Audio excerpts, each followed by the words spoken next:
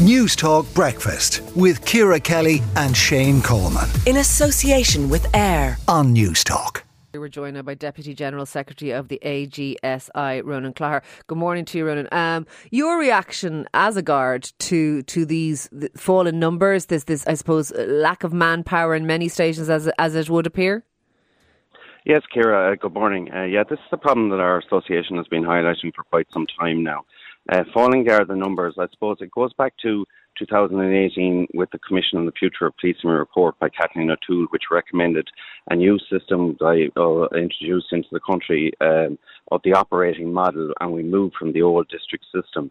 And in effect, this centralises resources, and it drags resources, particularly in rural areas, into centralised locations, which means sometimes that rural Garda stations, particularly one-man Garda stations as they're known, are left unmanned at times. So this is a problem, and we feel that this model should be revisited and a full review should be carried out of it. I'm looking, Ronan. I'm only going on the reports in the paper because that's all I can work off of. But for example, Mountjoy down from 197 guards there in 2013 to 140. So that's a 30% drop more or less there. Bray, which is my nearest big station where I live, has gone from 122 down to 90. Again, a drop of about 30%. Both what you would see as big Garda stations in areas that probably need big Garda stations. Shane was just saying there, that we don't need a Garda station everywhere, and that's probably true. But redeployment alone doesn't seem to justify these figures from what I'm reading. Well, there is a big problem with recruitment, obviously, and Garda numbers have fallen in the last number of years, and so they have. The recruitment and retention, we have a lot of retirements in Garda Síochána at the moment. That's going back to 30 years ago when large numbers were recruited, and all them members are now retiring as well. And also policing has changed, and a large number of specialised units have been established to deal with new challenges for policing, such as cybercrime and the domestic violence issues. And that has been a big draw on the resources out of all Garda stations across the country to specialised units. Are we able to tell, is it known, for example, that this shortage of guards, are we able to sort of say, we know we have a shortage of guards, and then we're able to look at things like response times to calls and things like that they are actually falling? Is there a way of seeing the impact in terms of outcomes from this shortage of guards, Ronan? Well, the impact, if there's a shortage of guards, there will naturally be an effect on policing. We don't have actually correlated response times to the shortage of guards at the moment. We don't have that information. Well, our association don't have it. It would be useful if we did, because it would certainly make a case, if you forgive the pun, but it would make a case for saying, look, we need more guards because we used to be able to respond to a violent crime in 7 minutes, and now it's 20 minutes or whatever it is. Yeah, I think the Garda Commissioner and the government have accepted that we need more guards, and that is recognised, and that we have a big problem trying to get more guards at the moment, and recruitment is a big issue. And the numbers in Templemore have been very low in the last number of years. COVID has been a big issue, but the reality is that the guards are finding it difficult to attract young people into the guards at the moment, and that is for a number of reasons. Ciara, is there's excessive oversight in the guards now, and there's an excessive administration burden on Gardaí, and Gardaí are spending more time on administrative duties than actually out on the street policing.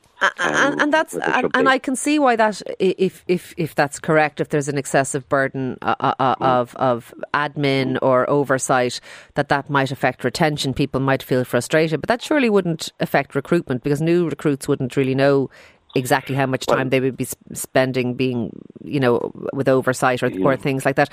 What's standing in the way of things like recruitment, do you think? Is it pay? Is it constantly hearing that morale is poor? Well, it is pay, but the An Garda Síochána is just simply not attractive to young people now, and there is a serious problem with pensions. And there's I'm not sure, with respect, I'm not sure young people think about pensions when they go for a job. Well, I'm sure that maybe guards think about pensions, but I think a lot of young people look for jobs that pay well, that are exciting, that they think they have prospects in. I'm not sure that they think, there's not a good pension attached to this one. Well, that's the feedback that we are getting from our membership, that this is the issue. Social media is another big issue as well. Young people are seeing guards having mobile phones put in their face all over social media, and assaults on Gardaí, and young people are seeing these pictures and they're saying, no, that's not for me. Okay, one of our listeners has texted in to say, my daughter is interested in being a guards, but then she spoke to other guards and they have said poor pay, high pressure, lack of support, dangerous, lack of resources, not a place for women, etc., etc. Would you echo that, or have the guards fallen into a way of speaking about their own roles that might be off-putting to other people? Is that a possibility? That may be the case, but morale is very low in the guards at the moment.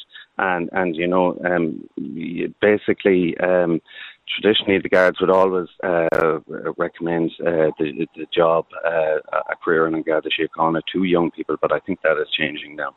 And that just reflects the real and the feeling on the ground among the membership at the moment. Okay, that's extremely worrying. If guards won't recommend becoming a guard to other guards, you can see why recruitment might be. That's a bit of a self-fulfilling prophecy, though. If you put other people off joining, then the conditions for guards won't get any better.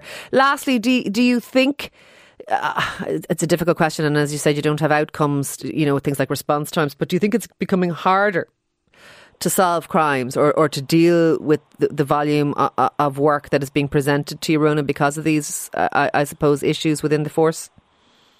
Oh yes, obviously. Well, the less people you have to deal with issues, of course, it's going to be more difficult. But solving crime and the investigation of crime has changed over the years as well, and it's very technical now, and there's far more work in it now, particularly in relation to the cyber element of it.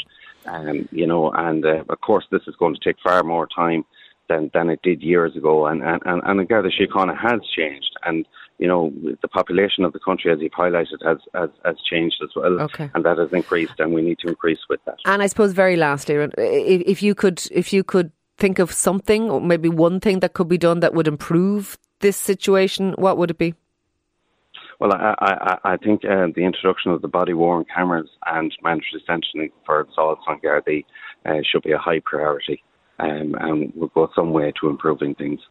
Look, thank you very much for speaking to us this morning. We do appreciate it. That is Ronan Clogher there, who's the Deputy General Secretary of the Association of Garda Sergeants of Ireland.